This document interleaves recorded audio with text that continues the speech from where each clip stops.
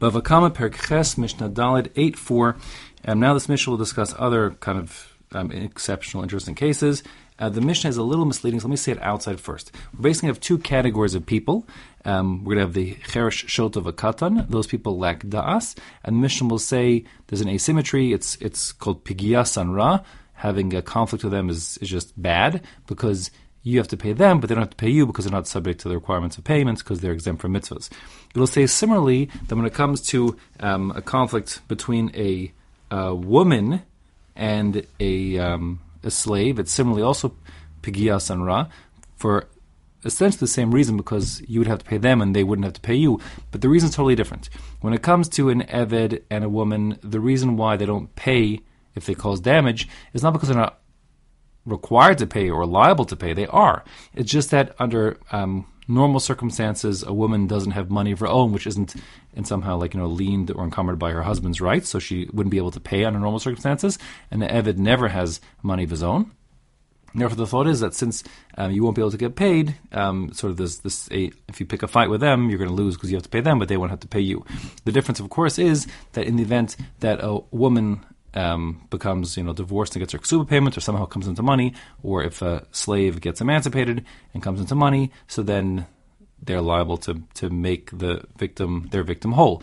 Whereas the Cheresh Shota V'Katan, that's not the case. They were exempt at the time, so even if your Shota recovers and becomes mentally sound, he will not have to pay back damages. There is a discussion regarding a child. If a child who causes damage to a person, when the child becomes a gadol or gadola bar bas mitzvah, if they should pay back, and although there are some opinions that they have to, pretty much the consensus is that any kind of payment that a child would make to his victim when the child becomes fully liable in mitzvahs is only like a kind of latzis b'dei shemaim, kind of like I'll call it for lifnim mishura sadin, not according to the letter of the law.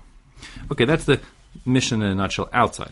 Inside it says Cheresh Shota V'Katan. The Cheresh, the deaf mute, who's said to lack das, the Shota, the mentally incompetent, lacking das, and the Katan, the minor, not reaching bar mitzvah, again lacking das, and therefore they're exempt from all mitzvah obligations.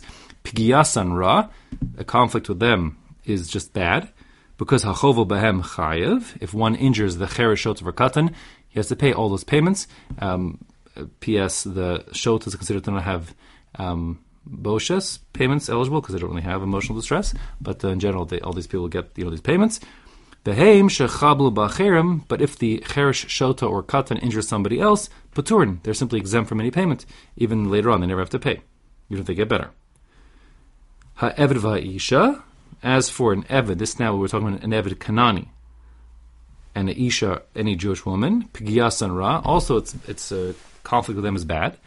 Because hachovu behen, if one injures them, chayev, one must pay on the spot whatever damage she caused to the woman or to the slave. Veheim shechablu b'acher and paturin. But as a matter of just practicality, if they injure somebody else, they will be exempt from payment. Again, not because they're not liable to pay, but because they just haven't got the wherewithal to pay in most cases for the woman, in all cases for the slave. Avul mishalman la'achar zman. But says the Mishnah, they actually will have to pay at a later date if they're able to, if they come into money. For example, nisgarsha isha, if the woman gets divorced, or nishtachrer ha'eved, or if the slave gets emancipated, so then chayav l'shalem, they'll have to make their compensation payments. That is to say that when the woman or the slave injures the regular Jewish person, so then they'll receive from the bezin essentially like a contract, an IOU that says, listen, this woman injured you and she owes you $100, and you can collect if and when you can ever collect. So when the woman then gets, her ksuba payment, or the eved gets emancipated, so then all of a sudden the person who was injured by them previously will come to the bezin and waive their IOU and say, listen, this woman or this slave owes me money, and now they can pay me, so they must pay me. And they would be forced to indeed make that payment.